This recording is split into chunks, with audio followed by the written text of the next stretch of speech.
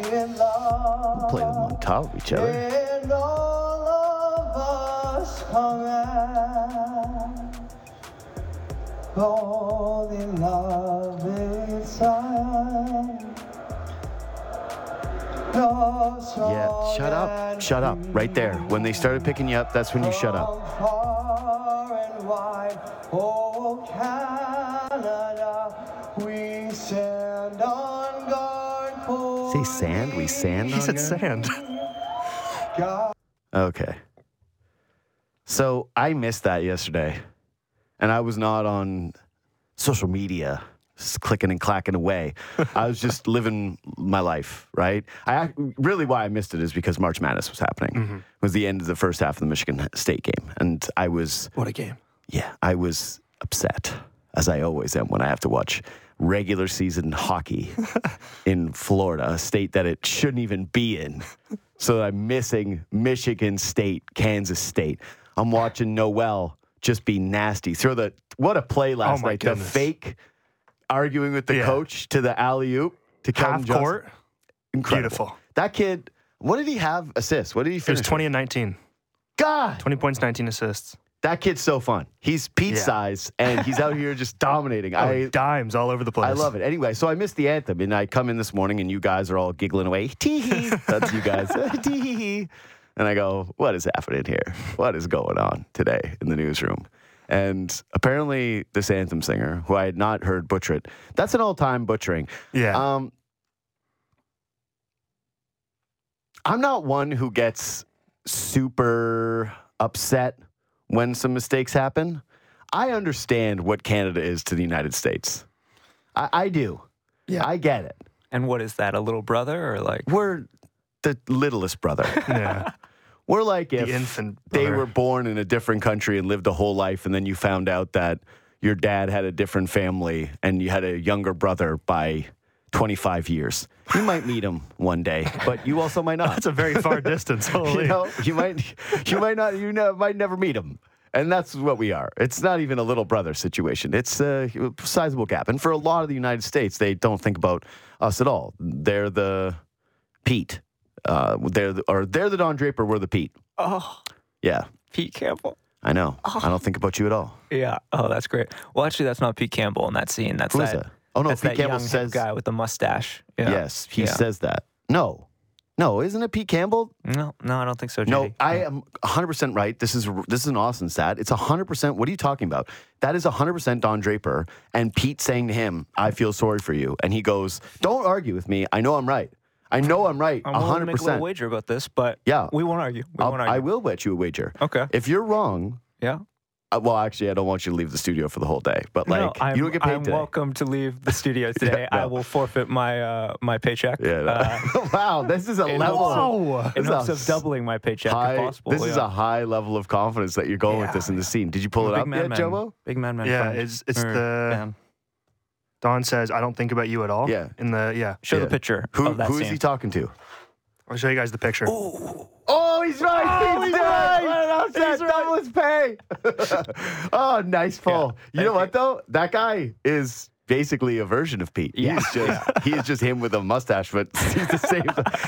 Those two guys could stand in front of each other, and you'd think that only one person was there because they're an exact replica of one another. Anyway, nice pull. Good job. you. You know, it's funny. Mad Men is one of those shows where I've never done a rewatch, and some people just adore it, love it. I liked some characters. I really liked some episodes, but it was never a show that fully pulled me in. And I always consider doing the rewatch to see if I'm just more mature and get it more. Because it came out when I was in university, and I feel like a lot of me watching it was, I get it. I get it. Oh, I definitely get it. Yeah. I know what you guys are talking about for sure. This show... brilliant. Yeah.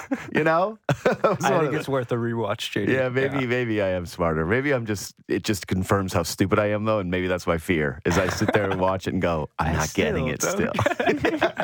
I'm still not getting why this is the best show. Oh, no. This is bad for me. We went off the rails a little Yeah, bit we there. did go a little off the rails. That's okay. That was fun. Anyway, that anthem singer butchered it. I usually don't care. And this one, I'm not offended by it. I more just... So this guy went on Roz and Mocha, I guess, this morning and explained himself. And what was the tone of Maury's interview? Was it sympathetic or was this a gotcha? It was a gotcha. He was. It was a gotcha. Heavy He got okay.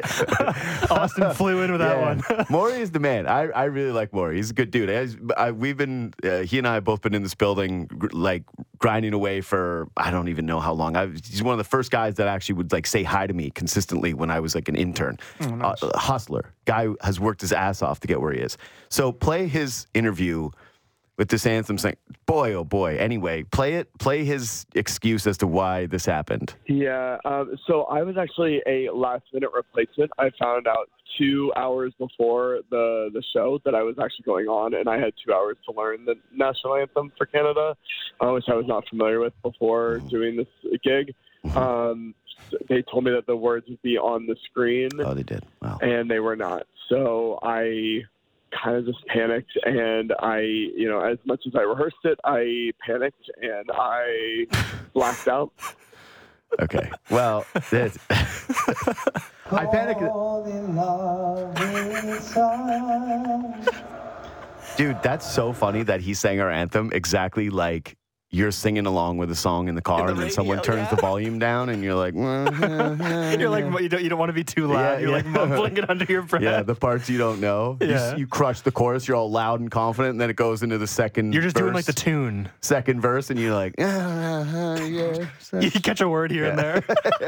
yeah, So light, party. That guy. That's how he treated our anthem, but it was no volume down. Stadium full of people. With a mic. It's like maybe they won't notice. With a mic. All these Canadians won't notice. Is that the best excuse you can go with? Is I panicked and I blacked out? Maybe blame it on other people. I gotta too. tell you, kind of blamed it on 2 other hours people. before, it's tough because apparently this dude took a mirror selfie. Yeah, he took a mirror selfie, Yeah. just full abs out, Yeah. and said, still trying to learn the O Canada national anthem. I don't think that's how you 2 learn hours it. before the show. I don't think that's how they teach it in school. Oh, he They're was like full flexing, abs out. Go stand in front of the mirror. With no shirt Take on. your shirt off, pop your shirt off, and you'll know the Canadian anthem in the next 20 minutes. How to learn the Canadian anthem hacks. Captions it with a full smile. Google that. Did not Stand learn in the front anthem. of mirror, pop off tarp, and Pop off should come to me in a matter of moments. I think 2 hours is enough time to get closer than what he did. 2 hours is more than enough time to memorize a song. Listen, you're not one to speak. You had a butchery this morning of near equal magnitude to this guy. By choice. Yeah, exactly. choice. So you sit this one out, Austin. You sit this one 2 out. hours to learn a song. Yeah, because today was tough. We were all rolling in together, and then we were making fun of somebody for making mistakes, and then we stumbled upon finding out that you don't know what the conservative leader's name is. I know his name, just whether or not I can say it correctly. Yeah. Well, I would say that then you don't know. That's like you literally are just the anthem guy right now going, I would say I know the Canadian anthem. I just don't know the words. I got nervous and I blacked out. Yeah, exactly. Yeah, exactly. Exactly. Perfect. See? That kind of works. I got nervous and I blacked out. I feel like I'm going to get that text message from you guys a lot now. Whatever I you make panicked, I mistakes. blacked out. Yeah, I panicked, I blacked out. Every time we make a I mistake. panicked and I blacked out. I'm a big... I blacked out. Yeah, I'm a big accountability guy, and I would have much preferred if this guy just came on and said, I should have done better. I'm sorry. Yeah. Not, Well, that would have I been like panicked the and I blacked honorable out. thing to do. Just Because be like, we know you didn't black out because we watched you sing the song. You were there. It didn't sound like you were panicking. You just clearly didn't know In the fact, words. I think he did the opposite of panic, which is he went with just full-throated confidence. Well, yeah, full confidence, just He not was, knowing the words. No one will notice. Love and sand. I think our anthem's going to have sand. I don't hate him for not knowing the anthem. But saying beforehand. sand. But just, the mumble move. Okay, here's what I actually do believe, too. Why can't you pull the phone out? Yeah, I've never understood that either. I think everyone should just be able to go up with notes. Like, is it better to, would you care? That I would feel have, like if you're a replacement too, and you don't know. That would have been weird. That would have been, Like I'm just saying, like I feel like you could get away with here's it. the thing. Today on Liars Who Lie, that guy getting 2 hours. I'm Yeah. sorry. Oh, yeah. There's no way. And also, I'm of the mind that if you only had 2 hours to prepare for something, if they pitch it to you, that you have some shame and you go, hey, I don't know this anthem. I'm not sure I can prepare it in time. Is there somebody else that can step in here? Or can I use my phone? And whoever told him that the lyrics are going to be up on the teleprompter, or not the teleprompter, the jumbotron. The screen, yeah. I don't know. Lied. And also, is true. that really going to help you if you don't know the cadence of the song? And that dude did zero prep. He read it one time, then he was popping those mirror selfies the entire night. He just looked up the lyrics, read through it once, He and was like, texting all right. everybody going, I'm going to be on TV. This is going to be so sick. Sending ad pictures to people. Hey, everybody, check me out tonight. #Panthers game. Also, check me out on the radio tomorrow. Yeah, after on I the Maury butcher show. it. After I butcher it. When I just absolutely flub When I this thing. insult the entire country. I think that's the worst one that I've ever heard. I think that's the worst one we've ever heard because we've never heard somebody, usually they miss a word or two or they sing it poorly. I don't think I've ever heard anybody do the brave. The in the car move. Yeah. No, I get it right. Yeah, the in the car, volume low. Yeah. You thought you knew this song better that You only heard know, like, a 8 word times. here and Yeah, there. exactly. Anyways, good for that guy. Good for that guy doing the tour, taking the. I love too that he was like, "I'm sorry, Canada." Yeah. This guy at home is thinking it's a real problem up here. Yeah. That people are at work today like, you hear that guy? Screw up our anthem. Go get him. Let's get him. He should be fired from Meanwhile, most people doing probably- the anthem ever again. He's like, I blew it. That was my one shot. Anyways, James Mirtle, fresh off his vacation, probably all tanned up. He was down there, actually. He's down in Florida. Managing editor of The Athletic joins me now. What's up, brother? How we doing? How was your vacation? It was good. Yeah, it was. I don't want to. The way it wasn't quite warm enough. I don't know if you're gonna have any sympathy for me there, but there were some cold days in Florida, which is not what you want. Oh, poor baby. Poor James. That anthem was something, though. I didn't realize he was going on a world tour to explain what went wrong, but he's lucky that building was 80% Leafs fans, and they could. It was almost like the fans felt sorry for him and wanted to help out. He had it. All he had to do, this is actually his biggest mistake. I didn't even get to this. The crowd starts singing the anthem once they realize he doesn't know what's going on. Shut up. Hold the mic up. You had the out. And then instead he was like, no, this is my moment. He kept screwing it up the whole way along. I know. That's what I'm saying. They figured out very early in him singing that they were going to carry him. And they went, oh, my God, this guy has no clue what's going on here. Don't worry. We'll do it. We'll take it from here, dude. And he just went, no. I will be the lead vocalist tonight. And then he finished that and probably I like to picture him stepping off the ice and looking at someone and going, was it bad? Do you think anybody noticed that I got those words wrong? For some reason, the Canadian anthem really trips some people up. I mean, maybe it's just it's very unfamiliar to them, but it's sort of, I think, like the cadence and like the kind of like the sort of the way that it is just, it's a lot different than the American one, for one. Sure. But it is also the easiest song. It's the easiest anthem to sing. The only easier anthems are ones with no words. That's it. Canada's anthem, you can have basically any range and you can hit all the notes. It's pretty simple.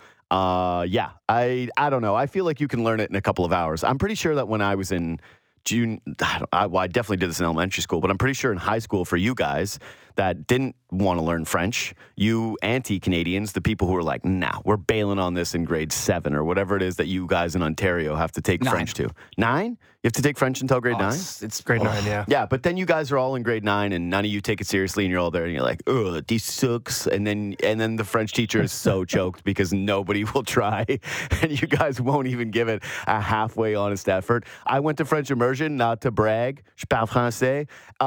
But I'll tell you this, you guys in Ontario, shameful. But I'll show up I remember when I was in high school, I went to English high school and I moved into French immersion and I basically just challenged the exam in grade 12 because you guys are learning what we learn in grade 2. You're like on the Bicherel and you're trying to learn the basic grammar. That's it.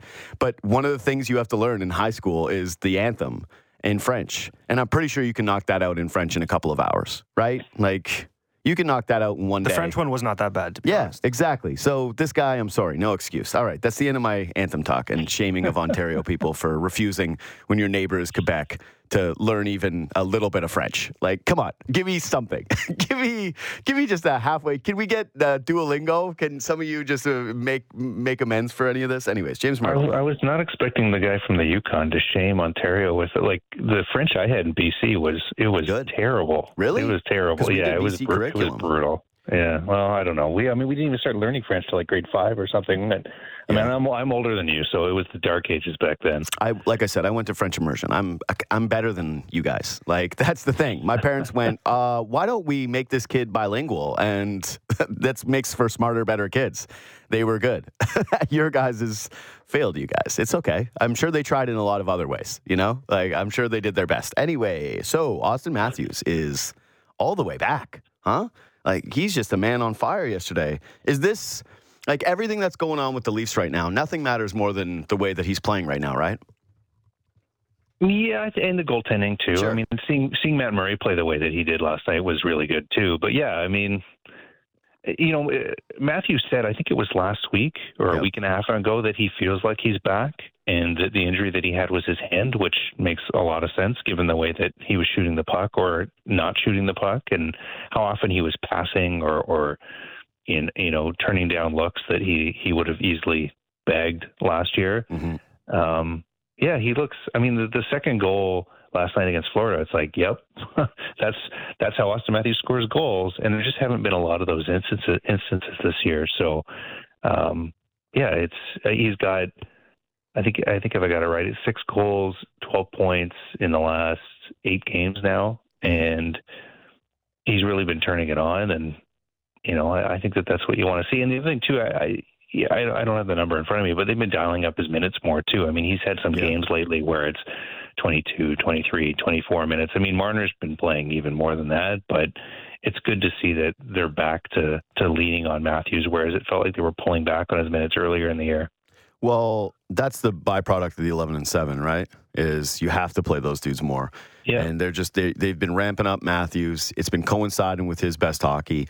I think you guys actually had the exclusive at The Athletic. I think Jonas had it about the way that he was feeling and getting his confidence back and getting his swagger back. And that is the thing to me right now that I've been sort of remarking on pretty consistently is, as a whole, I don't really love the blue line. The goaltending has been pretty middle tier for me since the deadline. It's been okay in some spots. It's been bad in some spots. Hasn't been as bad as some of Matt Murray's numbers have been, but it also hasn't been great either.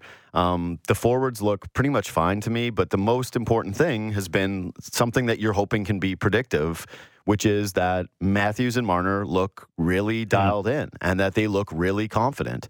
And this is something to me that I think is really hard to quantify, so we don't often talk about it, especially in this media era, which is, you can't really discuss this because you don't really know. But from watching from a body language standpoint, and somebody who's seen a million games in a million different sports and is watching a lot of this March Madness tournament, where you can see a game last night, right, like Tennessee, where they just fall apart, and you're like, this game is over. There's 0% chance that they are going to beat, what was the Owls' name? School name? Florida Atlantic. Florida Atlantic. You're like, this is done. Matthews and Marner look more mature on the ice. There's something about their comportment, their demeanor, the way that they're playing that has me really confident that you're going to see them elevate or be able to maintain what they're doing right now in the postseason. Yeah, I think that's fair. And, in defense, we saw some of that in the series last year against Tampa, right? They just weren't able to push through in Game 6 and Game 7. But I would say, they traded punch for punch with Tampa last year in the first round, and I think that's what we're going to see. But the difference is going to be, are they able to close it out? And it was interesting last night, flipping back and forth with the Tampa game, and the Senators just completely lit up the Lightning. Lightning suck. They're done. They don't. Yeah, that's why I wasn't going to put it that way exactly, but I was just going to say, like, they don't look as formidable as they did last year. So there's an opportunity there. I don't think it's not going to be a cakewalk, but it looks like the Leafs are 5 points up on them now. They've got games in hand. It looks like they're going to get home ice. You got the chance to start the series at home, where the Leafs have been really good this year, and they just need to get it done. Okay. So I've been thinking about the home ice thing a lot, because to me it's been a really understated story. I get that these things are coin tosses, but and I also understand that Tampa did this last year, where their team didn't look very good and they were heading into the postseason and then they were able to flip the switch and turn it on. When I say they suck and they're dead, I obviously am just trolling those fans that think that me saying that matters. It's my favorite. I love thinking of someone listening to this and going, please don't say that, right? That's the best. That's so fun of what we get to do here. Yeah, Tampa's going to be scary. That series is probably going to go deep. I do think that Toronto is the better team, but I was mentioning this yesterday, but I wanted to get into it with detail with you, is why do you think we haven't talked about home ice more? Now it actually does feel like Toronto is sort of putting them in the rear view, that there just isn't going to be enough time and room for that Tampa to make it up. I know they still have one game between the two of them, but you look at Toronto's schedule, it's really hard to see Tampa leapfrogging them now, getting 6 more points than them from here on out, considering Toronto's point percentage across the season. But since the beginning of last season, the top 2 teams in the NHL in terms of home ice winning percentage, it's Toronto and Tampa Bay. And yeah, that comes with just being a good team in general, right? Is you're a good team, you're probably going to win the most home games. Those 2 teams are 2 of the best 5 records in the NBA since that time too. But what is it about this right now that has made this basically a non-story down the stretch? Well, I mean, they've had home ice against Columbus, against Montreal, against Tampa, 3 straight postseasons in a row, and they haven't gotten it done. So I think that's part of it. That's a pretty good point. People aren't that excited about home ice. Like people aren't that excited about the games right now. I mean, like I was texting with some of my friends who are diehard Leafs fans last night, and I was like, "Oh, what do you think of the game?" They're like, "Oh, I'm not watching the game." Yeah, it's like you're not. Game 71, playoffs are coming. They're playing Florida. It was a good game last night. Like the Leafs played pretty well. It was exciting. And people are tuned out. Like I'd be interested to see what the ratings are compared to previous years, because I think those people are going to come back for when the playoffs start. But right now people are like, why do I care about this? I care April, 14th, if they can get it done or not. So if you didn't watch the game, but you want an instant reaction and you're like, I don't have 2.5 hours to spend to watch the Leafs tonight, but you can watch Leafs Talk, Justin Bourne and I, right after the game, boom, boom, it was right there, quick in and out, 20-some minutes, perfect breakdown of the game, Bourne's analysis, my takes. What a perfect combination that was last night. Probably the best combination of the entire night. So go subscribe to that. Go review that. So I'm curious. I've been dying to talk to you about the eye test versus the numbers with this team since the deadline. Because one of the reasons that I have you on so much, and one of the reasons I really like talking hockey with you, is I think you do a really good job of balancing the two. Obviously, you have a detailed career as a reporter, but yeah, you're someone who I think does very well in both of those pools and is able to mesh them very well. And if you look at the numbers, the Leafs have not been very good. And last night they got outshot again, but I wouldn't say that that's one where it really, hurt them, hampered them, especially probably I would guess, based on the eye test, I didn't look this one up, I probably should have, that they had the higher share of high danger chances for last night, which is something that they've actually been pretty brutal at since the deadline, shockingly. I don't understand how they're able to still generate as much offense as they have, but where are you at in terms of just them having one of the bottom 10 expected goals for since the deadline, low in the league, I think one of the bottom 5 teams in high danger chances for, a record now that's 6-5, I want to say, in their last 11 games. Just in terms of these two balancing acts, why we're seeing what we're seeing and whether it concerns you in any way. Yeah, and I mean, puck position, they're down to basically like league average. And part of it is just like, it's got to be just the adjustment. You bring in 6 new players, you subtract 2 guys who have been with your team for years in Sandin and Engvall. Like, there's going to be an adjustment there. And then it's been weird too, right? Like, O'Reilly gets hurt. Shin's not with the team because of the baby. There's been all this mixing and matching. There's been 11-7, which Sheldon Keefe has almost never done. I chalk a lot of it up to just how nothing has been said. And I think what they need to do here over the last 11 games is just dial in and settle on some D pairs and some forward lines and allow some guys to get comfortable with each other, because that's what I see, is that it's kind of just a bit scrambling all over the place. To answer your question directly, I think it's a little bit of a concern, to be honest. Like, if you're not generating as much, all the underlying numbers aren't there. I'm not quite as concerned as some of the analytics people on social media who are, screaming from the rafters that the trade deadline made this team worse than it was before. they traded a third line guy and a third pair D. Yeah. And they added Ryan O'Reilly, and I understand that the numbers are, but we're dealing with sample size issues too, and we're dealing with people being hurt, and we're dealing with a lineup that's scrambled all over the place. I like what I've seen from quite a few of the new players, but I also think that Sheldon Keefe needs to realize that at some point he's got to. I think the time for experimentation is basically over, and you need to start locking in what your playoff lineup's going to look like right now. I need to do this because I have a sickness, but this is one of the things that drives me the most nuts about the analytics community, and I get into this with Tulloch all the time, is there are so many guys that just have it as gospel that they can't deviate from it at all, and they say they balance the thing, and they say that they just use both, and that you use it as a tool, use it as information, and yet when someone like me goes, that's someone that isn't clutch in the playoffs, they go, that's a small sample size, and I go, well, Pierre Engvall's played 17 playoff games, he doesn't have a goal. That seems like a decent sample. And then they go, no, the 11 games, though, where the Leafs after the deadline have not been good is enough of a sample to prove that Rasmus Sandin and Pierre Engvall's loss has been a meaningful impact to this group as a whole. And you're like, oh, okay, all right. It feels selective to me, too. I mean, have you talked at all about, Sandin's at 41% expected goals? Dude, Sandin is... God, I've been getting really rude with some of my commentary here, but let's just say that not one time have I missed Rasmus Sandin. And I've also seen all the points that he's accumulated in Washington. I've also seen his dashes every single night. And then the Engvall thing, the Leafs just played the Islanders. And I asked every single person, what was Engvall's what was his notableness in that game? He had one kind of hit. And then he was on the outside, and he was the least noticeable Islander in a game where they scored 7 goals. I'm sorry. The idea that they got materially worse somehow is nutso. It's lunacy that they lost those guys and that they somehow took this massive step back. Yeah. But I think it is fair to say the lineup's been scrambled and the players 100%. Look a bit confused, and I think that's where the numbers stem from. And it's a fair question whether they've got enough time to get it sorted out. But, in their defense, they haven't had O'Reilly. They haven't had Shen. They traded for 6 guys and they haven't had the 6 guys. So it's going to be, and the thing too is that some of the players that were already here, like Morgan Riley, some of the guys that haven't played well, Bunting, those aren't new players, so some of the incumbent guys have been the ones that have been struggling.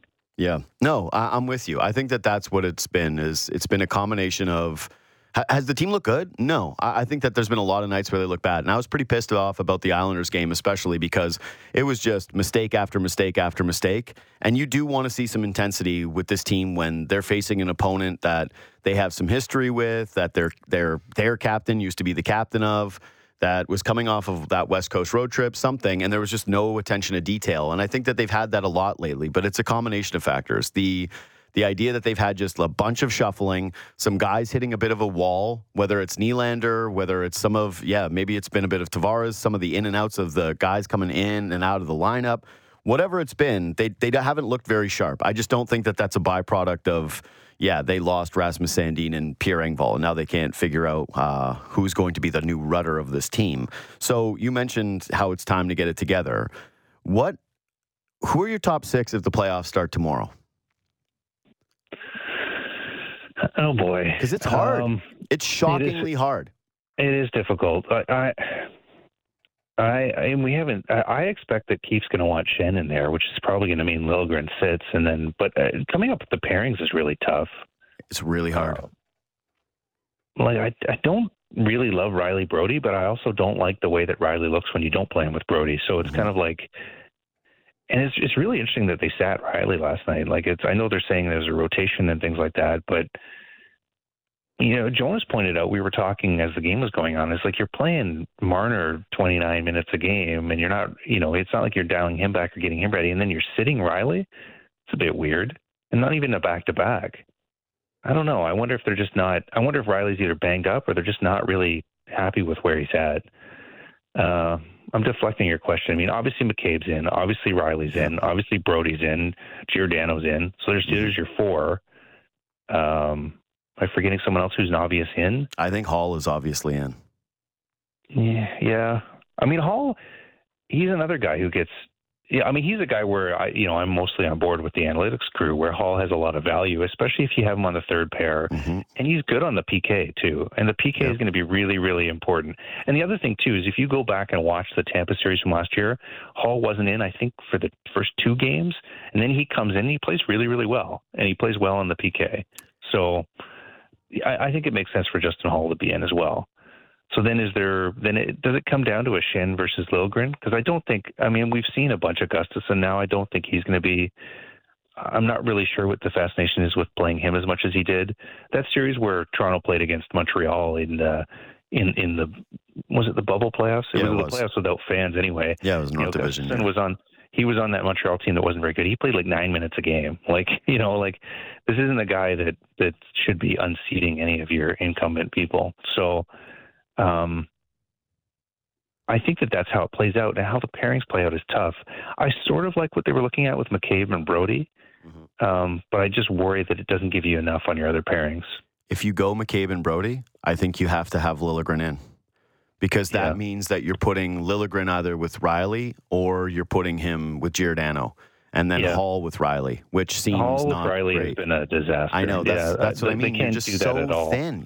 If you put those two guys together, it just makes you feel as though one of the pairings you're going to have is a disaster in high leverage minutes, which is scary to me with this team. Well, it's not great. Like the pieces just don't fit. Even with the Luke Schenn stuff, I go, yeah, I'd like to see Luke Schenn in the playoffs because he brings that dynamic. And even last night, he's laying some hits. And whenever he just takes the body, you go, man, it's been a while since the Leafs have had a guy like that. But here's the thing with Luke Schenn. He hasn't been great on the penalty kill this year. I'm not sure if they trust him in that role. And if there's anybody that you want to have sit and it's going to end up being fine, it's probably him. And he's not going to play more than, 12, 13 minutes for you in a series against Tampa? Exactly. So he's going to play. To me, he starts on the bench. To me, I'm starting Liljegren and basically treating it exactly like last year, where I'm saying, you're going to play yourself out of this role. We have to trust you to do it. And I'm going to try at least one time to go with him and potentially Riley together, and then put Giordano and Hall, and then have, the McCabe-Brody pairing, and see if that gives you something game one. Otherwise, you're putting Brody with Riley, you're putting McCabe with Hall, and Giordano with Liljegren, and that's your game one. But those are my 6. I guess I could see the Lightning just targeting that Riley-Liljegren pairing. I mean, Liljegren's had such a good year, but the last 5 or 6 games or whatever the number has been. I mean, I've been trying to I was gone for a week, so I've been trying to watch all the games back to back, and you see the mistakes in front of the net from Liljegren, and it just makes you a little bit nervous against the Tampa or a Boston. It makes me extremely nervous. I keep bringing it up, and it's tough when I do this every single day, and then I also do Leafs talk just from the standpoint of it can sound like you're picking on someone at times when you're really noticing them in a slump, and I hate feeling that way, right? Because I want to spread around the discussion. I don't want to feel like I'm overdoing something, but Liljegren over the last couple of weeks, this is the thing. You want to show him the faith, but why these pairings don't feel like they're working is because you lost basically your best right shot D over the entire course of the season to whatever it is that he's going through right now. There was a stretch where nobody could score an even strength goal against him, where he was flying, where people were talking about him maybe getting some more power play time, taking a better look at him there. Well, this is the worst he's played all year. 100%. He's had a fantastic season, and then now all of a sudden, part of it could be the 11-7, right? Like all of a sudden you're scrambling everything, and you got to, in his minutes are getting. I think he played 10 minutes last night. Yeah, like his confidence has got to be shot a little bit. Definitely is. But you just look at some of the plays he's making right now, and his awareness feels completely off. Like he either doesn't know who's around him, he's bobbling pucks, he's double clutching on plays, he hasn't been very decisive. Maybe these are confidence issues because, he doesn't look like he's wearing down. He doesn't look like a guy who's dealing with an injury. So that's possibly it. I also have just wondered if, as they're ramping this up and as he knows that they're getting closer to this thing, whether or not it is starting to take a mental toll. Either way, if he can normalize and he can be the guy that he was showing he could be in the middle of the year, I think the pairings end up being fine. And if he can't, now you're in this juggling situation where you're in a horrible spot of either having a guy who makes you really nervous in his own end or having Luke Schenn who you feel like, great, we got to get 12 minutes out of you and none of them are really going to be penalty kill. What do we do with that? It's the most uncomfortable situation right now with the team. Because even with the goaltending, it's probably Samsonov to start. You're at home. And if he plays poorly, you just know what's going to happen. Matt Murray's going to go in the net, and they're going to try to figure it out that way. With the forwards, I think there's enough depth there if they're healthy. I would say that the only way that the forwards end up taking heat in terms of roster construction is if they suffer more injuries. Like, it's not very good that Bobby McMahon gets hurt, and I'm going, so who's next? All right, it's Steves and Holmberg, who the shine is off of him quite a bit. Hey, they got Matthew Nyes coming. Yeah, we'll see. I hope so. A lot of people seem very confident that he's going to step in and just be ready to rock and roll. I don't know. Well, his team wins and he gets 2 games with the Leafs in a regular season before he can play in the playoffs in the most important playoff series for this core. Just seems a lot. The other lineup, I don't know if it's going to be a controversy, but the other lineup question is going to be, where does O'Reilly play when he gets back? Like, is he on the third line? Did he play him up with the big guys?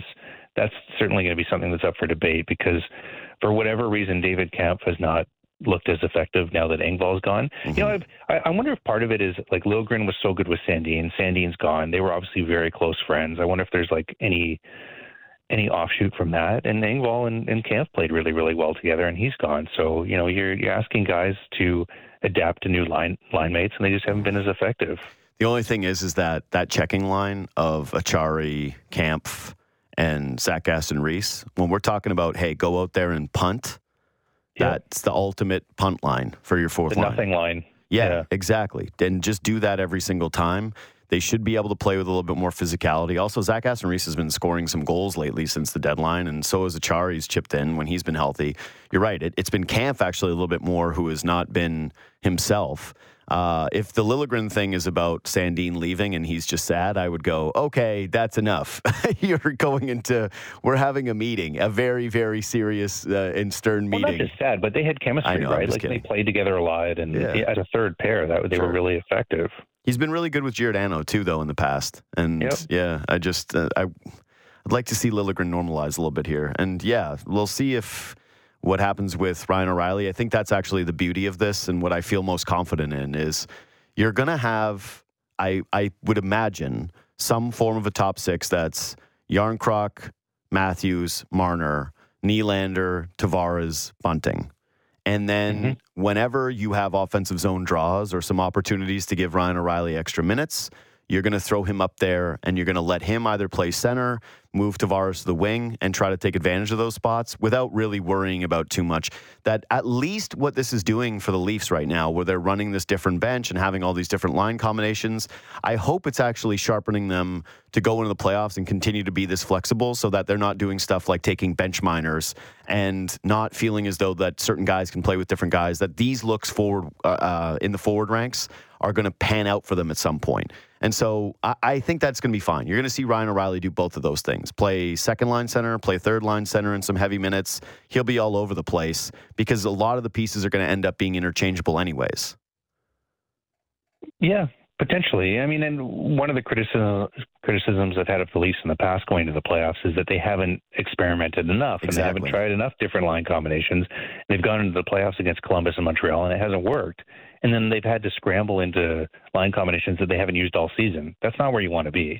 So I guess the silver lining here, what you're talking about, is they've basically tried every line combination possible, and it's just a matter of I think it's a matter of like settling over the last 7-8 games of the season into the ones that you think are going to be what you're going to go with, and just seeing what it looks like. Yeah. And they're going to have games against Tampa. They've got a game against Boston coming up. They've got, I think they have Carolina this weekend. I mean, they're playing Carolina some good Saturday. teams. Yeah. Yeah, they're playing some good teams. So, you know, it's time for them to see what they can do. And you're right. I mean, the Islander game was disappointing. The game they played against Ottawa was disappointing. Vancouver. Buffalo, I think. Buffalo. Yeah. They've had some stinkers, man. Yeah. They've had some real stinkers. It's just that when they have, it's such a strange one because they will look completely checked out at times, and you think, okay, well, this is human nature. This might be some turnover. I don't see the lack of chemistry stuff I think people are saying and are seeing as much. I think I see that with the pairings, where Keefe seems to be a little frustrated in terms of trying different stuff. You're right. I actually have liked a bunch of Gustafsson. I can see why they're trying it out, but it is strange because it doesn't feel like there's a reality outside of an injury where he plays in the postseason. I don't see it. Yeah, And it just seems like they're looking at him more than I thought they would. Yeah, So it's like, it seems like he's getting more of a leash to. So I don't know. Maybe there's a world where he is playing game one. I think the only way that he's playing is if they decide to go 11-7 for a game. If there was some reason why they either suffered an injury or they didn't get Ryan O'Reilly back in time, they do go 11-7. They want to have that offensive option. The real interesting thing with me, the only way that you could justify having him on your playoff roster is if he ends up playing power play one, which they took a look at yesterday. They just didn't end up getting a decent enough look at it because, well, one, it wasn't really looking too great, and then they have a 5-on-3. He didn't have to end up doing too much, but that's his true value is he plays with real confidence on the blue line. He can clearly snap a pass. He's a little bit more aggressive than Morgan Riley is. I also think, as much as that might be fun to think about, could you imagine if he made a turnover on the blue line in a playoff game and it resulted in a shorthanded goal and they lost? Sheldon Keefe, I don't know if he coaches again in the NHL as a head coach because it's such of all the ways to lose, right? They say this in fantasy football, right? They say play your horses, go with your horses, and if a guy on your bench that's some weird wild card ends up popping off for 20 fantasy points, whatever, but you can't live with that. You can't have that. And I would be giving my fantasy football advice essentially to Sheldon Keefe coaching the Toronto Maple Leafs is just go with your horses and don't try to over-tinker and don't try to overthink this one. James, before you go, last thing. Does the Connor McDavid comments and the World Baseball Classic just overwhelming reception and visibility have you a little bit more optimistic about the NHL getting some urgency when it comes to having their players play in international competition, best on best competition? No. God, I mean, it should. That's the worst. That's the worst. How could you not? They don't want to do a tournament without Russia. And to me, it's like, well, why not? I mean, like, look what's happening in the world. Like, if Russia can't be there, then do it anyway. Like, I don't know why. Like, the reason why they're punching back is because they want to have everyone there. But, I mean, the Olympics is talking about not having Russia there. And, if the Olympics is, if these major, so why can't the NHL, I don't know. I guess maybe it's like maybe the PA is involved. I don't know. But, if what's happening geopolitically and with the war and everything with Russia, if it continues on, at some point they ought to say, we just need to move forward with something. Yeah. But that's the biggest hurdle right now, because they would like to have a World Cup. And I was reading some of the stories, like you think about it, and like Connor McDavid hasn't played internationally for Canada. The last best on best he was in was the Goofy World Cup where he was on Team North America. And, here's a guy who's right in his prime and never having played in an Olympics. And it's just, I don't know. Something feels very, very wrong about that. And it feels like the gatekeepers of the sport are letting it down by not having that happen. It's beyond infuriating. And as much as I hate it as a Canadian because I want to see our country do our thing, it is even worse for the States, who has developed this incredible crop of talent, and where, like, if you want to talk about a place where you could have actually seen growth, that was it. That was seeing all these different guys, and a bunch of which play for American teams in some markets that they'd love to try to find a bit of growth into, and they haven't been able to showcase these guys. It's been awful. You want my tinfoil hat thing a little bit here with the Russia stuff? I don't know if I have a choice. Yeah, you don't. Correct. I mean, you could leave. I think if Ovechkin wasn't in the Gretzky chase, they would just do it without Russia. I think that so much of this actually has to do with the fact that they know he's going to break that record, and they cannot. They hate that this is a story. And every once in a while, somebody writes it and goes, "Hey, it's actually pretty awkward. This isn't great." And people go, hush, hush, hush, hush, hush, hush, hush. He has nothing to do with it, even though it's like, nah, man, he has stuff to do with it. He's kind of one of the biggest visible arms of Putin in North America. People like to try to make excuses a lot of times for the Russian athletes, going, it's dangerous for them at home. I'm like, all right, maybe. But seems like this guy was more than willing to volunteer himself for a very, very long time to be outwardly facing with this. He was like the head of a group of Putin athletes globally. I think that this matters. I think that this is a part of it. They go, we're banning Russia from a World Cup event, and it's coinciding with one of their biggest, most marketable stars that they've run out there since 2004 he was drafted, or 5? Anyway, this has been a double-decade career getting close to, and then he's going to break the most cherished record in the sport right as that's happening. It's basically, they're trapped. They're trapped. I have to think that this actually has a big part, or plays a big part into why they just can't do the Russia exclusion thing. Like, they're not doing this because they can't send Kuznetsov and Vasilevsky. They're doing this because of what is going to happen with Ovechkin. I think, too, my guess is, and I haven't heard them comment on this yet, and they're going to be introducing the new executive director next week in Toronto, and so maybe he'll be asked about it, but I would guess that the Players Association is involved as well, and they're going to say, because when you do a World Cup, it's not an IIHF event, right? It's an NHLPA event generating revenue for the players and the owners. And they're going to say, you can't leave out a chunk of our membership. Like, that's just, we're not going to play ball with that. Okay. Well, lame. It's all of this just sucks. Yeah.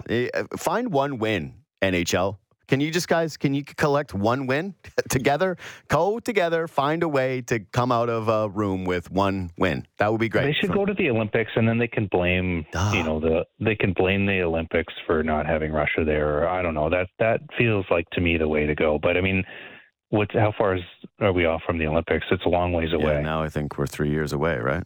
Yeah. McDavid's going to be he's going to be an old man by then. Yeah. Oh, poor Sid. I want to see McDavid, but I do think about Sidney Crosby, because just what it would have been for him had he been able to rack up 4 golds with Canada, which would have been very, very, very possible. And the way we would have discussed him and revered him differently. And as his Penguins team started to get older and became a little less relevant and had all those disappointing exits to the Islanders, it just sort of felt like Sid fades from our memories a little bit.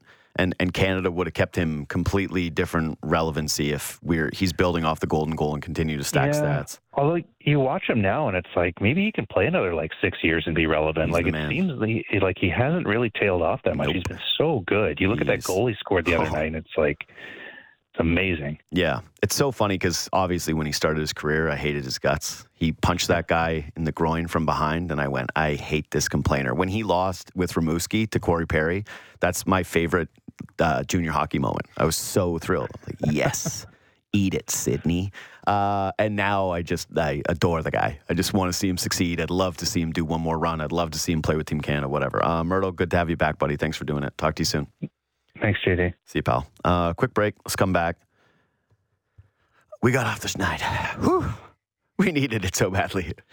3 of 4. And next best bet coming up.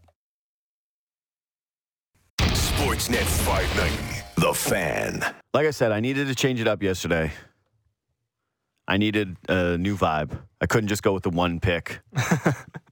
And I was cursed. I was cursed when it came to guys who were sitting out. I just could not buy one from the standpoint of giving a pick out at 9:50 and then showing up and having guys just sit later in the league where guys don't want to play the sport in basketball, where they're like, nah.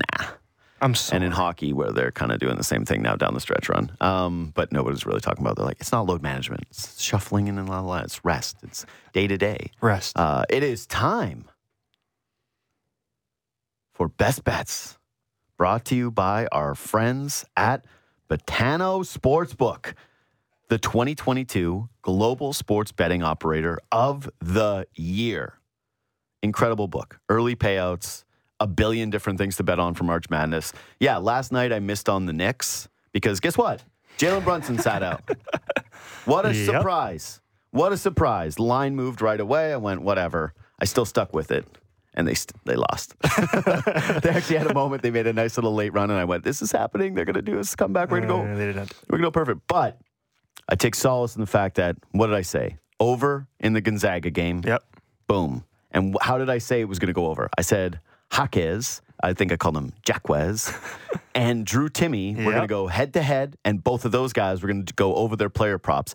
Timme hit his over player prop, I want to say, in the first half. Very quickly. He at least had 19 in the first half, or 17. He was very, very close. He came out and he dominated. Jaquez, same thing. He actually was instrumental in hitting that over at the very end with a couple of the N1s. That game ended up being an unbelievable game. Yeah. It's funny because I liked the over, and I middled that sucker last night because I had the over in the game, which was 145.5. And then at halftime, with UCLA up big, I think they were up 12 at the half, I decided to bet the live under on the 158.5. Just seemed like a lot. Game was going to slow down. Possessions were going to slow down a little bit. That required more scoring in the second half. What a beautiful middle it was. What a gorgeous middle it was. The over hits, Jaquez hits, Timmy hits, everything. It was just a joyous way to go to bed. And then that end, too. The only problem for me is I'm trying to get some sleep. And it's hard to go to sleep when you win 4 big bets. And it's an awesome college basketball game that also has a 10-point comeback in under 2 minutes, and then a 3-pointer on a pitch play from the Madness logo to put Gonzaga back on top. I was so ready to do the whole Gonzaga tweet. Just what a classic. What and losers. Julian These Straw guys there are just, always just as, what a shot. What UCLA was up 13.5, by the way. Yeah, 13.5. 46 to 33. Yeah, it was a beautiful second half for the Zags. They played much better. I actually thought that they're a team that wants to play with tempo. Who are they going to end up playing in the next round? I don't know. Who cares as of right now? UConn. UConn? Oh, yeah, I'll be taking UConn big time. Who killed Arkansas. Yeah, no, UConn's good too. I also had UConn. Yeah. The only problem is I parlayed UConn with Tennessee. Oh, boy. So I thought, this will come to an end for the Owls, and Tennessee was looking good. And they were also up at half. 2 teams have had complete meltdowns in this tournament where you could see the writing on the wall well before they blew their lead. One was Tennessee, and the other was Arizona against Princeton. Yeah. By the way, that hits for tonight's bets in college basketball. That's where I'm going again, obviously. 1, I like Jack Nungy, the senior for the Xavier Musketeers. I'll never truly know. I'm pretty sure it is Xavier, but I like Xavier. I've always said Xavier. Yeah, I think that's better. Jack Nunzy is a 7-foot center, and he has had a really solid tournament so far. But the reason why I like him is their offense is really good, but also Texas is not a very big team. I imagine that he's going to be able to scoop a couple of offensive rebounds in this game for a couple of putbacks. He also has range. And the guiding principle in what I bet on yesterday in college ball is I like seniors in these big games. That this is their last spot. They're going to go out on their shield. They're not just going to let this thing happen and go, oh, yeah, I'm back here for a couple more years. This is the biggest moment of Jack Nungy's career. Yep. This is going to be it for him. And, yeah, Texas, they do not start guys that are over 6'9". So, yeah, a smaller team in Texas, a team that pushes the tempo, a game where I think there's going to be a decent amount of points. I'm going to go with Nungy over his point total, 13.5. He's a guy that averages 14, and normally he does. Yeah. And again, a senior, a 7-footer. 18 against Pitt. Yeah, somebody that has really nice range, somebody that's been instrumental for their team so far this tournament, who's been playing really tough. I like a bunch of stuff in the tournament tonight. Like, I actually this game's weird because the total, I think this could go one of two distinct ways.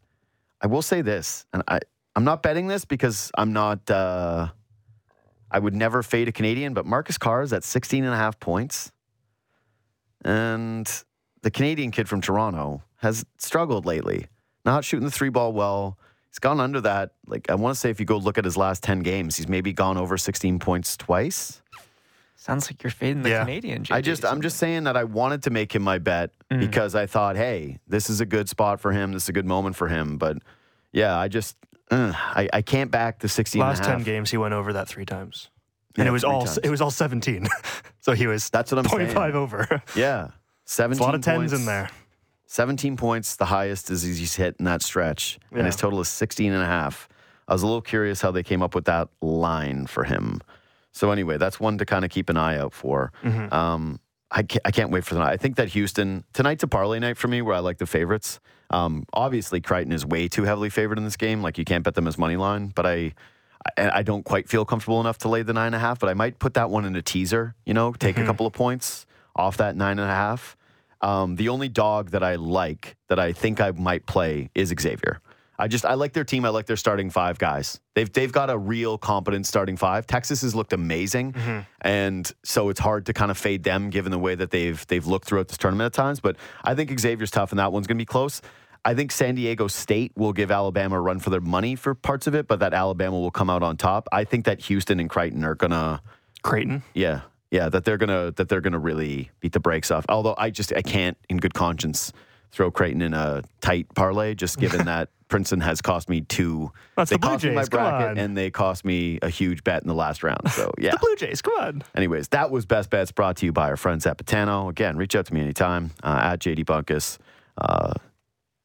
Sportsbook is really, really good. It's a really damn good sportsbook. Huge internationally, finally breaking in through here. The game starts now. Quick break. Let's come back. John Gibbons is hot. John. You know, that anthem singer yesterday in the Panthers game might have blown it.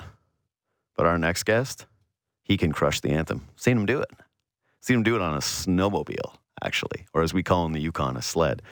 It's former Blue Jays manager and now author. Tales of a Baseball Lifer, out April 4th. It's John Gibbons. What's up, brother? How we doing? Oh, Canada. Yeah, see? And you can hit it. You can hit it. Man. Yeah. You must be the only one that liked it. Thanks, pal. Yeah, I did like it. I thought it was good. It's just sitting on big machine out in the middle of... Where were you again? You're out in, you were out in Alberta? No, we were actually in it's little Cook City, Montana, right outside Yellowstone Park. It's but the Canadians come down there. It's like one of the top snowmobile places in the North America, you know.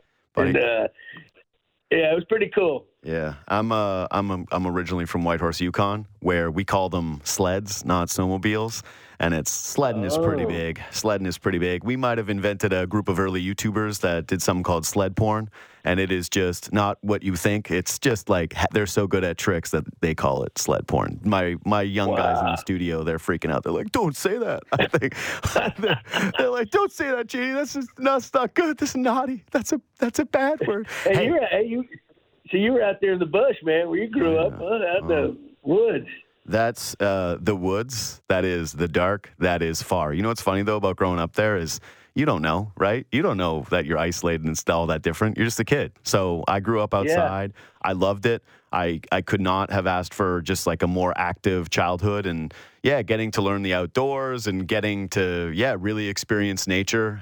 There's certain things about it, getting to go up to Alaska a lot and, the different things that I got to experience with that life for sure. I'm very grateful that I was a Yukon kid. Yeah, and then you went to the big city. Yeah, exactly. I turned my back on everybody. You know what's great though about the life I get to live, Gibby, is that with my friends from back home in the Yukon, I'm the big city guy where I go, ugh, like this is how we're living now here. So this is a shack. And then whenever I go to the city, I'm like, I'm not that. I'm a country guy. Like I'm a woodsman. Right. You know, it's a nice mix of things. So congrats on the book. Congrats on the book, man. Like honest to God. Already reading some of the excerpts. Whoo! It's gonna be a hot book, Gibby. This is gonna sell a lot. You're gonna move a lot of merchandise, my friend. So my first thing, just in terms of the book itself, is I love asking this question to anybody who writes it because you got to pour over so much of your life and your career. And again, it's a Tales of Baseball Lifer. It's out April 4th. You do so much. You have to go over so many memories. Does something when you were writing this? Did something pop? Was there anything in the process that you didn't expect? In terms of reflecting on your life and your career? You know, JD, first, thank you very much. You know, I hope people enjoy it. I had fun doing it. You know, I'm not sure anything. It was fun reflecting. You know, go back to my youth a little bit. You know, and so many good memories, and then there were some tough memories with my sister and my family and things like that.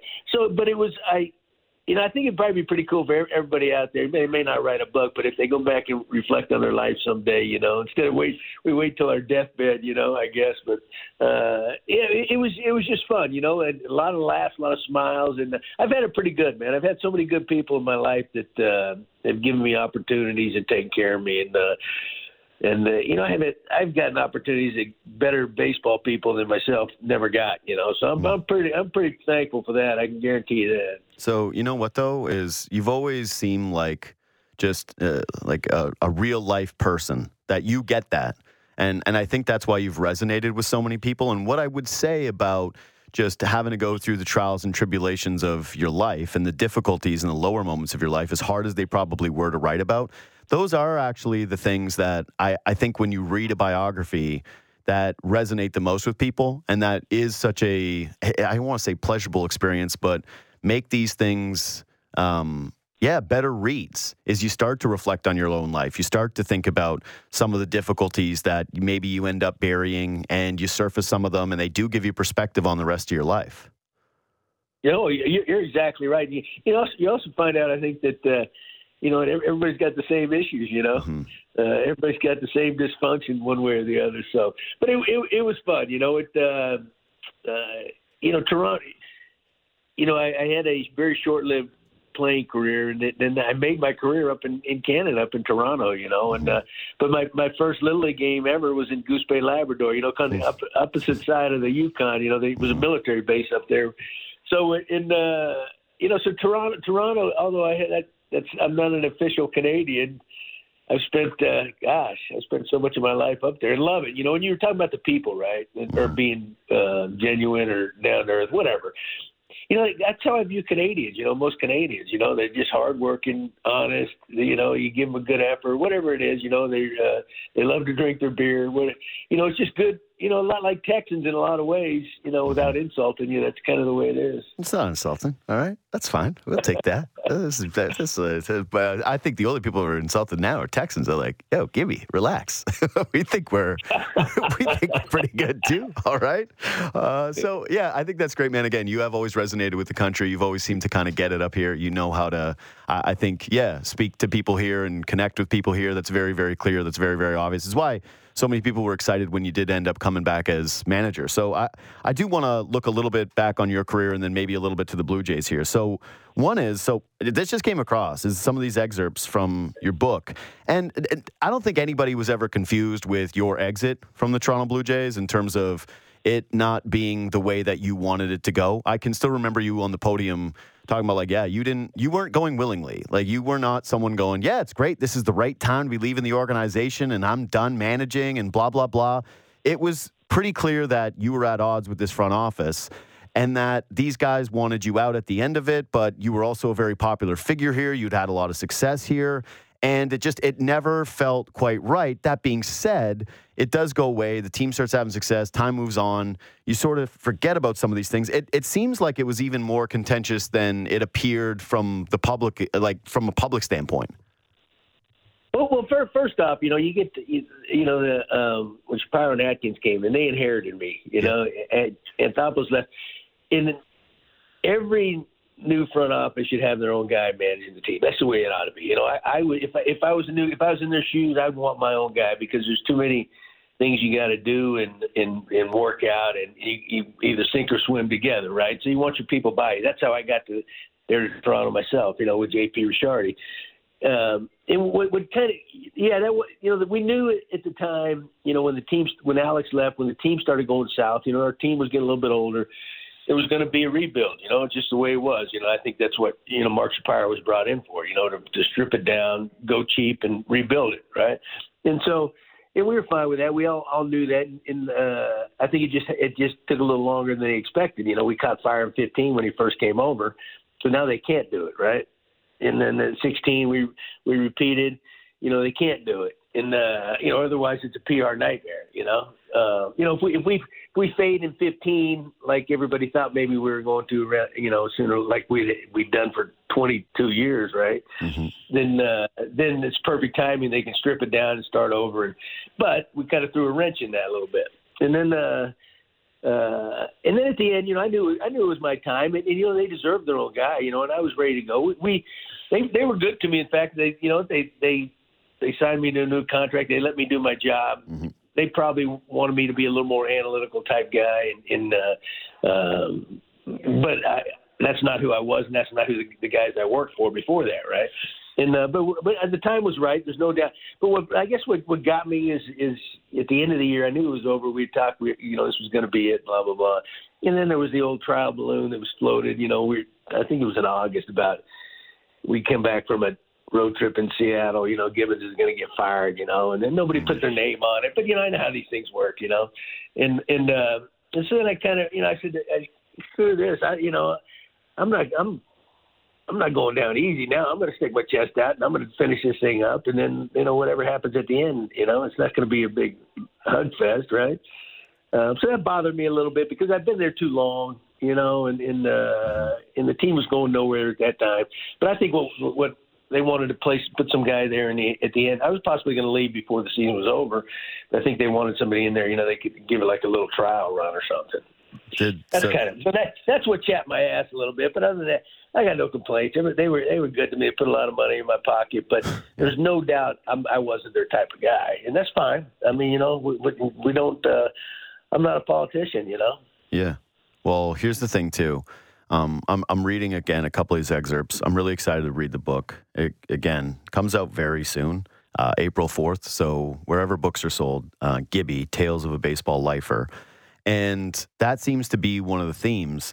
Is that you did have a little bit of difficulty communicating to them when a lot of analytics were brought in, a lot of different personnel. I saw one quote from the book where you're outlining that you're basically bumping into new people every single day, that there was just a lot of additional employees around, more people having says. And this is something that we've talked about a lot with baseball, and I'm hoping it gets back to it in sports in general, is that we got all this added information, and it can be helpful and it can be useful, but it felt like it started to become gospel at times for different places.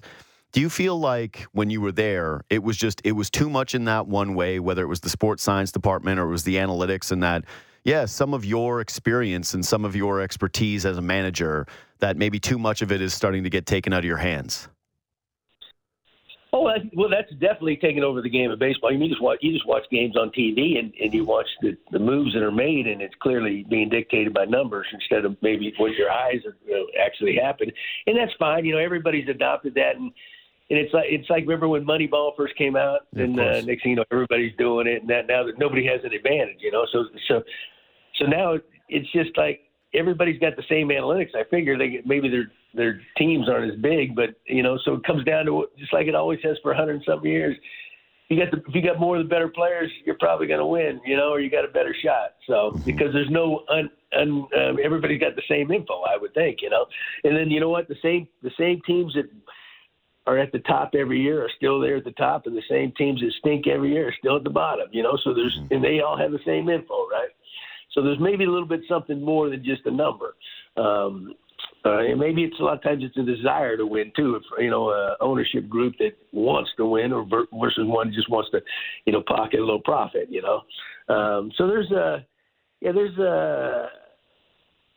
I think that what's been lost a lot in the game is the human element, the beauty. It doesn't seem to be as fun anymore to a lot of people.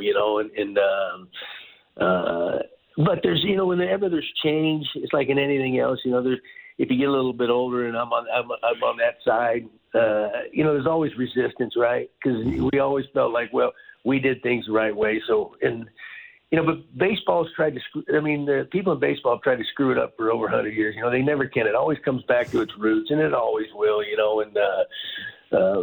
But if you want a job, I tell you what, right now, JD, if you want a job as a manager in baseball, you better get on board, or you got zero chance. Mm-hmm. Yeah, and that seems very clear with where the game has been these last couple of years. My contention with this stuff has always been, of course, people want to try to figure out a formula to winning. Of course, if you're going to have data to support an argument versus someone telling you that they've been around and that they have some experience and that you should trust them, they're more likely to lean with something that's a safer option, given that it helps them keep an extremely lucrative and desirable position, right? That's natural. Right. But I do also think that basically there's becoming a spot in sports that's growing, to me anyways, of if you can try and trust that human element a little bit better, then maybe you have a bit of an advantage, given that all those places you just referenced, they have the same numbers and they are working off those same sheets. My old colleague, or he's still my colleague, my old co-host and I, Ben Ennis, used to talk about this a lot, the idea that it's just the computer and it's spitting out the algorithm and you're going, that's what you have to do. That's what you have to do every single time. Yeah, but you might have an advantage where you decide to switch it up and you have that in this moment. And I wonder if you're optimistic at all that given the way that things are going, that we could see a bit of a return to that is the next inefficiency, is trusting people and trusting their experience and trying to balance those two things a little better. Well, I tell you from my perspective, and what my job was, you look at the team that won the World Series last year and could have won the year before was Houston Astros, Dusty Baker, right? He's running. The team that beat him the year before, Brian Snitker, 60-something-year-old guy that's from the Bobby Cox. Bobby wasn't reading a computer sheet, I guarantee you that. And then Bruce Bochy's brought back this year down in Texas because you know what? I mean, his record speaks for itself. And a lot of times, certain managers, I think, are better motivators. Or they get managers. I had one guy that was considered one of the best GMs there, Frank Cashin with the New York Mets. Helped build the Baltimore Orioles back in the day, in their heyday early on, and then rebuilt the Mets and turned them into winners. And I asked him one day when I got into coaching, I said, "What makes a good manager to you?" And he says, number one, he says, the guy's got to get the most out of his players, right? It sounds simple, but some guy, these guys got different personalities. They got different motives. The players I'm talking about. You got to be able to pull it all together and motivate them to get them to play every day, right? It sounds like it should be a given, but it's not all. You got to do different things to different guys, right? And then he says you got to be able to handle a pitching staff, which is the nuts and bolts of the game, because your offense takes in a good teams. It's pretty static. You get this lineup and you run it out there unless somebody needs a day off or somebody's hurt, right? And that's what the great teams do. And so he says, handle the pitching staff, make the moves, know your team, get them to perform. And if you think about it, that's the truth. You're probably not gonna outsmart a lot of teams. I think managers a lot of times can hurt you more than help you by getting in the way of things, right? Mm-hmm. And not being necessarily a good judge of or sense what's going on in the moment. But I will guarantee you this: there's never been a team that won anything that lacked good players, right? Didn't have some of the best players or more of them. That's just a fact. I don't care what sport you're in. I think every year there's maybe a couple teams that underachieve and then a couple teams that overachieve. But after 162 games every year, everybody finds their level and their talent level. That's just the way it is. So it's I don't know. I think the game still comes down to the human element. Guys are out there playing it, but there's no doubt. Information. There's a lot of good information out there. Don't get me wrong, but baseball's always been numbers. Mm-hmm. It's just now taken to the extreme. But guys have always based moves or strategy on numbers. That's just a fact, Yeah, of course. And we've seen zags with this stuff too, right? Like Blake Snell in the World Series getting pulled and it backfiring. Oh yeah. And then you go. Well, on that move, J&E right there, that move. Years ago, if you take him out of that game right there, you're the manager, you get fired. Everyone's fired. Nowadays, nowadays, if you don't take him out, you get fired for not taking him out. So it's like that's how the game's changed, however you like it, I guess. Yeah. But I think that's an important thing to relay, too, is that, some of those guys that you referenced, they still are managers that have autonomy.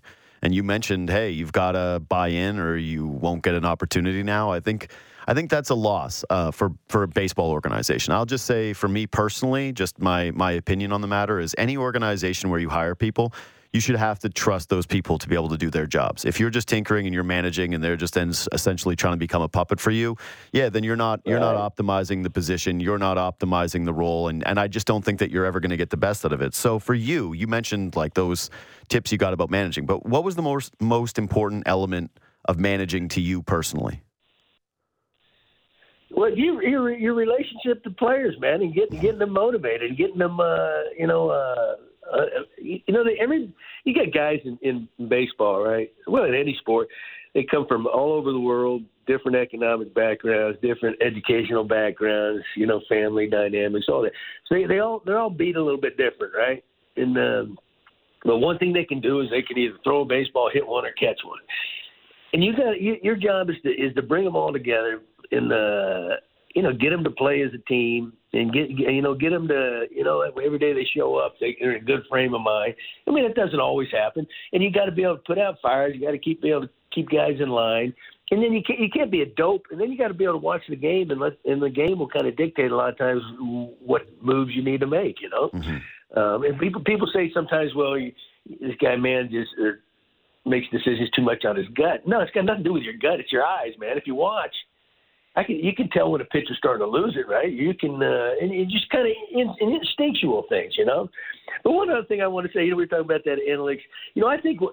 I think why it is another reason why it's so strong out there is, one thing owners of of sports teams, one thing they're all successful. One thing they understand is numbers, right? Money. They understand how that works. So now in the analytics world, I mean, in baseball, that lets them become more involved, And I think they enjoy that. I think you look around, more guys are ownership level are more involved in the decisions, and it used to be, it was a toy to most owners. Yeah. They let they hire their baseball guys and let them do their job. Now they're more hands on, and I think one thing they can relate to is numbers because they understand them. Yeah. That's my theory, man. Hey, I think it's a good theory, and I think that you see this especially now with who is able to now buy sports teams for the first time. It's often a lot of people who are from Silicon Valley, and I just think about the Sacramento Kings, for example. They got a guy named Vivek Ranadiyev, and he came in right away and was like, yes, we're going to have formulas and we're going to have numbers right away, and we're going to try to quantify stuff. And usually it's a process where you have to learn that you don't over-tinker, that you don't overdo this, and eventually you end up in a place where you can be a little bit more hands-off. I mean, unless you're like old school, like Jerry Jones, where you're like, I'm going to die managing this football team the way I want to do it. But that's how I would be, though, 100%, where I'd be trying to do the feel. I'd be annoying where I'd be around the team and I'd be trying to look at stuff and say, what do you think? I would want to solicit as much as I could from people who are around it their whole lives, because I believe that the better working environment is still the one that is a bit more hands-off and where you do trust your people to, do the thing that they've been great at for a really long time. Okay, so you mentioned that thing about, managing different players and being able to connect with them and relate to them. Was there one player where you had a tough time with them at the very beginning that you really broke through with, that you're proud of, where you did feel like I wasn't getting the best out of this guy, and then by the end of it, you absolutely were? That's a tough question. I ask the tough questions. That's what everybody says. Yes, you do, man. Hey, this is hard-hitting journalism. Yeah, that's man. right. I'm Big J. Hey, JD, we could use a little bit more of that in the world, man. A little tough, Little tough journalism. Now, you know what? I don't know if I could say that I reinvented anybody's career or saved anybody's career. That's not what I'm asking. I'm just meaning like someone maybe you didn't get off to a great start with, but eventually you were like, no, I figured this guy out, and we found a way forward together. Well, I'll tell you this. Going back to when the team finally came together, you got Josh Donaldson, you got Jose Bautista, and we're all pretty tight now. But they were tough guys to handle. They were tough guys to manage in the fact that usually the great players are right. They're emotional. They tick a little bit different than most, and they there's just something different about them than the normal guy. And they're not like some guys are too coachable, and by that I mean they'll listen to everything you say, and that gets you in trouble as a player. They know themselves, and they know that, and they got one thing on their mind: they're going to succeed and they're going to help their team. But you better get out of the way, and you got to be able to adjust to that. If you got a lot of tems, a lot of players on your team like that, and we did, they got to get to know you. They got to trust you. Because I was basically I hadn't had any success in the game other than being basically a 500 team, managed 500 record teams, and these guys, they were coming from Donaldson, Oakland, and you got Russell Martin every year he's on a playoff team, and Jose was so they were very intense guys, and you got to figure them out and know when to sometimes you just got to get out of the way, sometimes you got to turn your back. And let them do their things. And I think that's what good managers do, But if they step out of line and they're hurting the team or they're not focused on the right things, you got to step in. You got to take charge. You can't let them, the inmates run the asylum, let's say. But so I think that's the toughest part of managing is managing the different personalities. And when you got some big ones, that's the test because every day's different, and they run through their ups and downs. But you know what? They're the best players in the world, and you ain't going to win without them. You just got to figure them out, and they got to trust that you are, you're legitimate, honest, not a phony, or whatever you want to say, and you got their back, that you'll fight for them, Yeah. That's the key to it all. And I'm telling you, players, we talk about front offices dictating, controlling things so much nowadays. Players know. So you start. I've seen it before. You guys start making moves or things that affect these guys' careers. Automatically they go, "Oh, the front office is calling the shots, right?" And so if a manager is in a position they think he can't make a decision, he's basically down here just as a puppet. You're done, man. That you can forget it, But the argument goes that way a lot, So that's and then once you got a little fracturing like that, you can have all the talent in the world, but if guys, they don't trust you, or they think you're a rat, whatever it is, things, that's when the really talented teams go to crap, Mm-hmm. Or underachieve. So there's more to it than just throwing the guys out there, but it's almost like running your own family.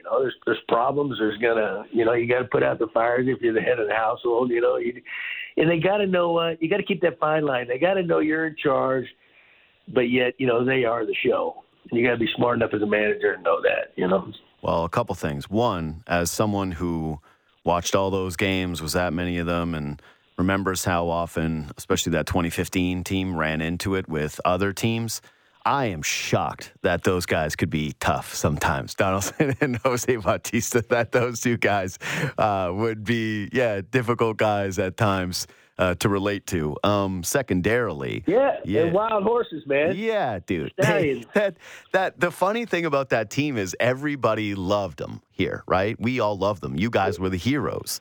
But to the rest of the baseball world, they must have hated your guys' guts. Like Jose Bautista complaining about every single call, Donaldson having the attitude that he had. Like that team had attitude. You guys were probably villains to the rest of baseball. And here we are going, you're the heroes. It's amazing to think about. I'm like, do you know how much people would have hated that Blue Jays team if you guys were the Yankees that year? We'd remember you in infamy of just the most hateable team ever. And JD, I spent some time with the '86 Mets, right? Mm-hmm. Same thing, man. They had a bunch of great players. The league despised them. They had some renegades. They had guys that had some problem past. Yeah. But one thing they did every day, man, is they came to beat you. They would fight among themselves. Mm-hmm. And everybody says, well, you got to have you need a cohesive or a great clubhouse. And no, that's not true because in some of your better teams, a lot of people don't get along, right? Yeah. But they go out there and play together, and they got one thing on their mind is winning together, And but that you talk about dysfunction on that team, but in the rest of the league hated them. The cities around the league hated them, except people in New York, man. It was all that mattered. Yeah, of course. Yeah. No, there's nothing like having a team like that. Well, one is you guys had just such an incredible offense where going to games and getting to watch was just so fun. The hot streaks, the trade deadline, all of it was just magic that the city will, it's hard to even think it can ever be replicated. The playoffs, all of it. But yeah, having the guys who are your jerks, it's your city's jerks. Nothing better. Yeah. Nothing sweeter than seeing the other team unravel, having guys in their dugout yelling, getting upset.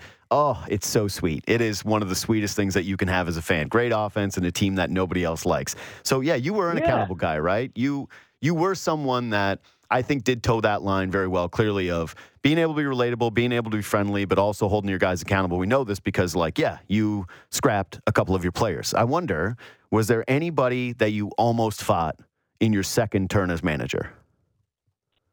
That I almost fought? Yeah. Did you almost have another dust up where you were like, no, that's the old Gibby. I got to retire that Gibby. But it came close. No, because you know what? I was kind of hoping you would. No, because I butted heads with every one of those guys I just mentioned, whether it was Jose or Josh or, a lot of times. What changed a little bit is it wasn't out in the open, out in the middle of the field like it was my first go round with like Lily So it was You feel a bit little older too. You're like, I don't know if I got this in me anymore. I don't know if I could beat Shea Hillenbrand's ass at this point in my life. Like, I just got to cool it in with Jose Bautista in his physical prime. Hey, no, I figured. Hey, this guy thinks he can whip my ass. He better be able to because I'm 30 years older. I mean, if he can't, he's in big trouble. There's bats lying around. You know what, JD? When you're with these guys every day, right? You the ups and downs. They're under the gun. They're under the pressure. They're dealing with. They have families. They got to deal with all those problems too. And a great major league career, like in other sports, is very short lived, right? So they want to maximize, what they're trying to do, and there's a lot of pressures go with that, and then. But the man just got to keep them looking straight ahead, and keep them focusing on the right thing. Put out fires amongst themselves, in there, and that's your job. It's not all fun and games and easy like people think, but because I guarantee you will not win with a bunch of choir boys. It just ain't gonna. It's just not. It won't happen, So you do, and it makes it funner too when there's something. You got things going on all the time. It never gets boring. Put it that way. Yeah. With Batista and Donaldson, Russell Martin, some of those guys, it never got boring. Mm-hmm. Yeah, it wasn't boring as a fan. I can tell you that much.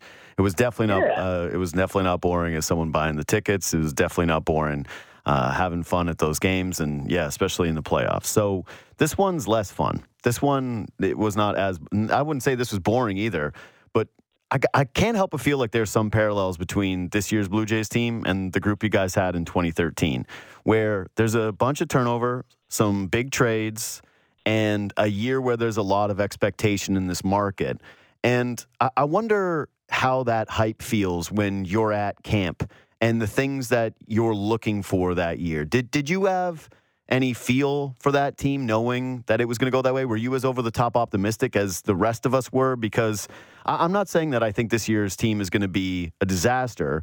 I just always wonder how the pressure of that materializes early off and how important, getting off on the right foot is for a team like this year's Blue Jays. Yeah, well, you know what? I think it was going to help this team, and they put together a really good team. The front office really has, the fact they were in it last year. Yeah, it didn't end the way they wanted, and even the year before they won their 90 games and didn't get in, and then so it's not like they're coming off a 500 year and they make all these moves. And you remember back my first year back when in 2013, they made the trades with the Marlins, Burley, Jose Reyes, and brought in Dickey, and we were crowned champs before we even played the game. Everyone crowned you, man. I remember one article on ESPN that was projecting all the award winners in World Series, and it was like, I think you guys had 3 different guys that almost everyone universally was picking to win the Cy Young, like 3 different pitchers. And you were World Series favorites just about across the board. I think I remember seeing some like Reyes MVP stuff. It was wild. And I remember sitting there at my computer being like, yes, this is so sweet to see this. This is the best thing ever. But that's what I'm saying is just the amount of hype and the amount of expectations. It's got to be hard to ignore that stuff and not put that pressure on yourself at this point of the season. Yeah, but the point I'm trying to make is because we were coming up probably 500 years the year before. I don't even remember. No, that was my first year back. That was when they were having the John Farrell Red Sox deal. Yeah, but it was awful. So it wasn't. But this team now is kind of an established team, the Blue Jay team. Okay, They're coming off a play. They got into the playoffs last year. It's always better too. You get to add some extra. I think it's great to add some extra wild cards. So that takes a little heat off of you, right? Yep. But. Okay, so and they done it even the year before. They're very successful. They just missed out by a game. Yep. And so I think going in, but they got some new faces, but the core guys, are still there. Like Springer, Vladdy Jr., Bo. There's so many of them. Manoah, Gosman. It was like so it was like be like Batista, Donaldson, and they're still there. And so, but you want the pressure, you want the expectations, because it tells the baseball world thinks you're good. It's not like so many years we go in, and it's like, okay, your goal is to play 500 ball. That's no fun, but there's nothing like it's watching your front office, do some things to improve the team. I can remember if you look back in 2015, the year we made it, right? Mm-hmm. Right around the trade deadline, we were basically a 500 team. We were the best offense in the league by far, but we stunk defensively. Our pitching was solid, but Reyes had lost his range at shortstop. He couldn't move anymore. We were playing Danny Valencia, Chris Colabello in left field, 2 first basemen.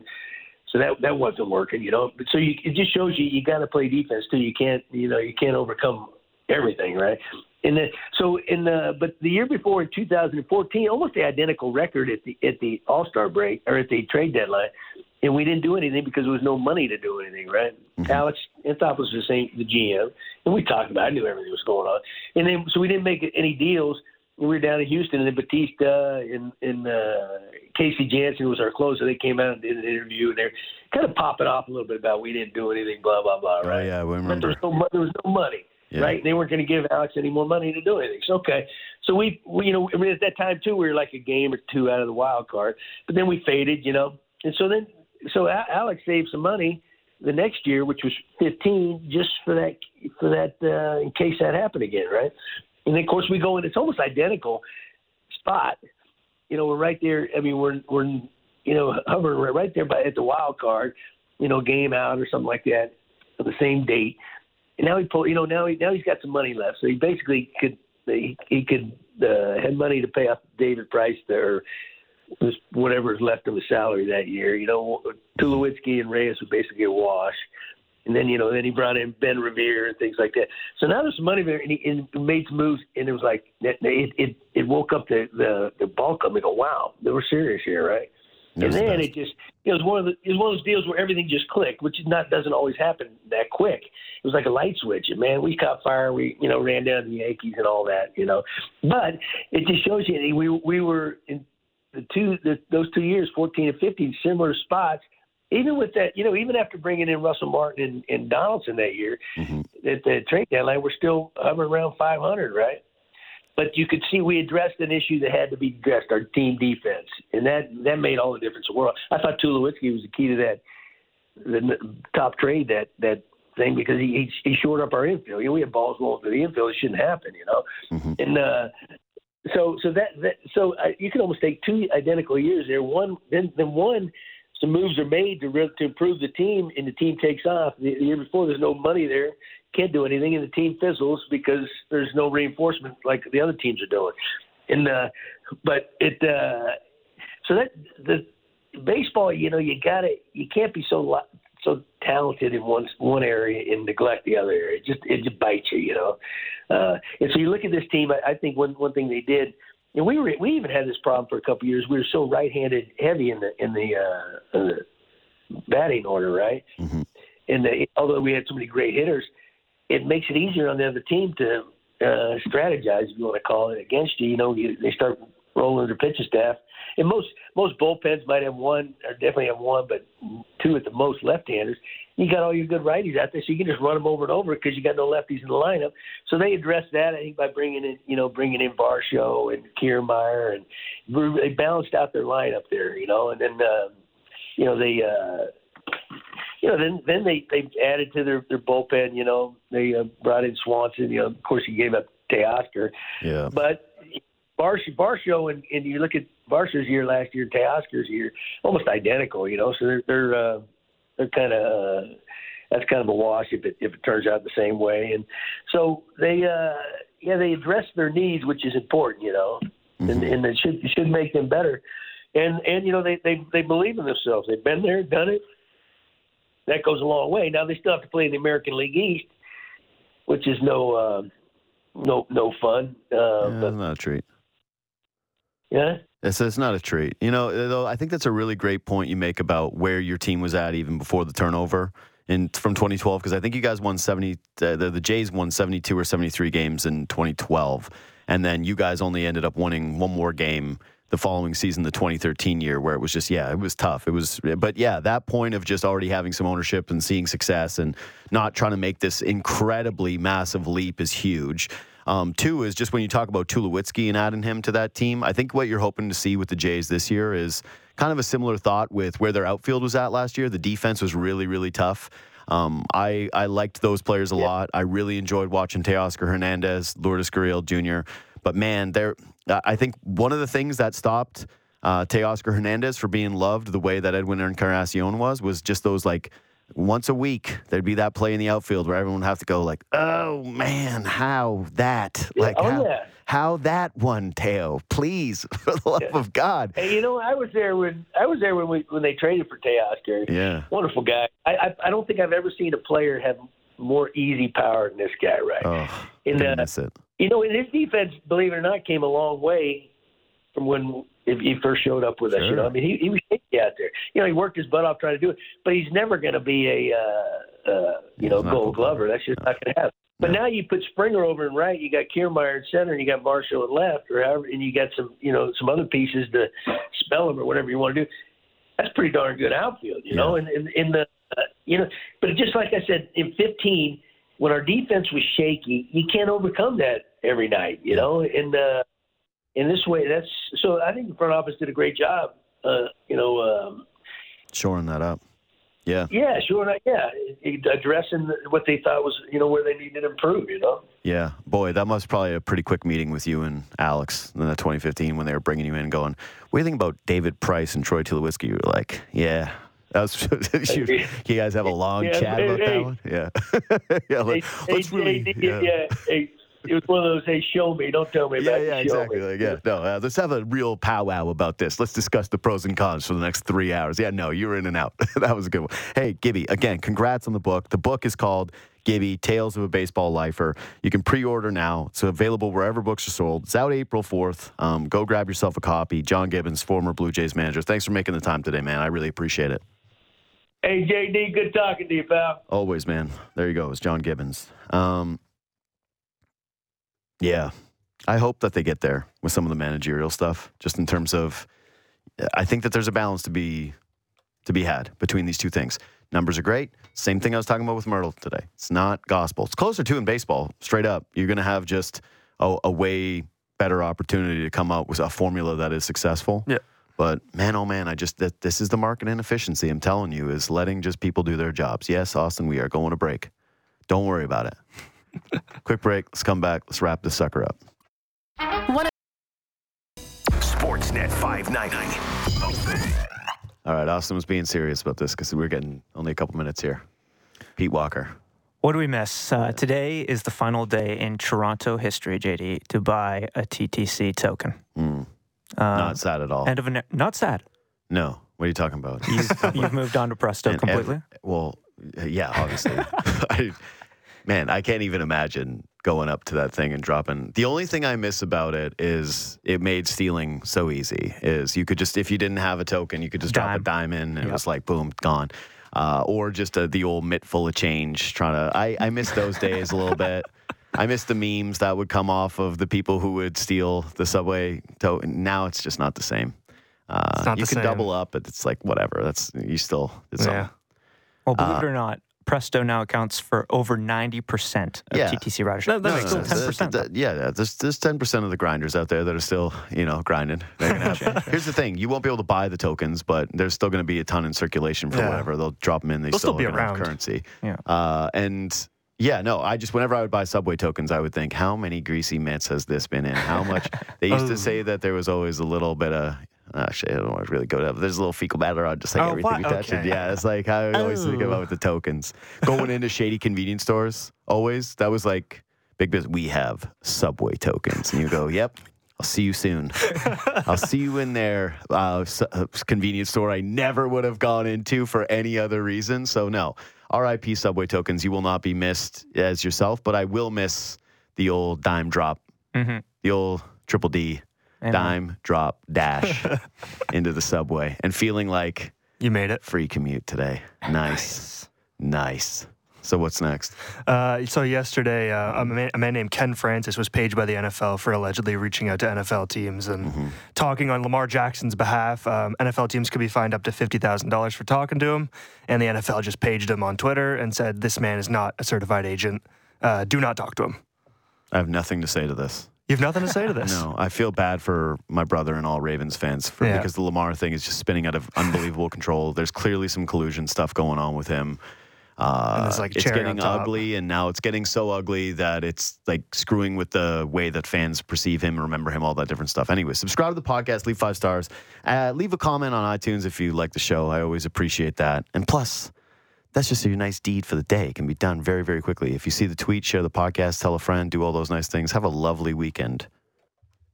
Welcome.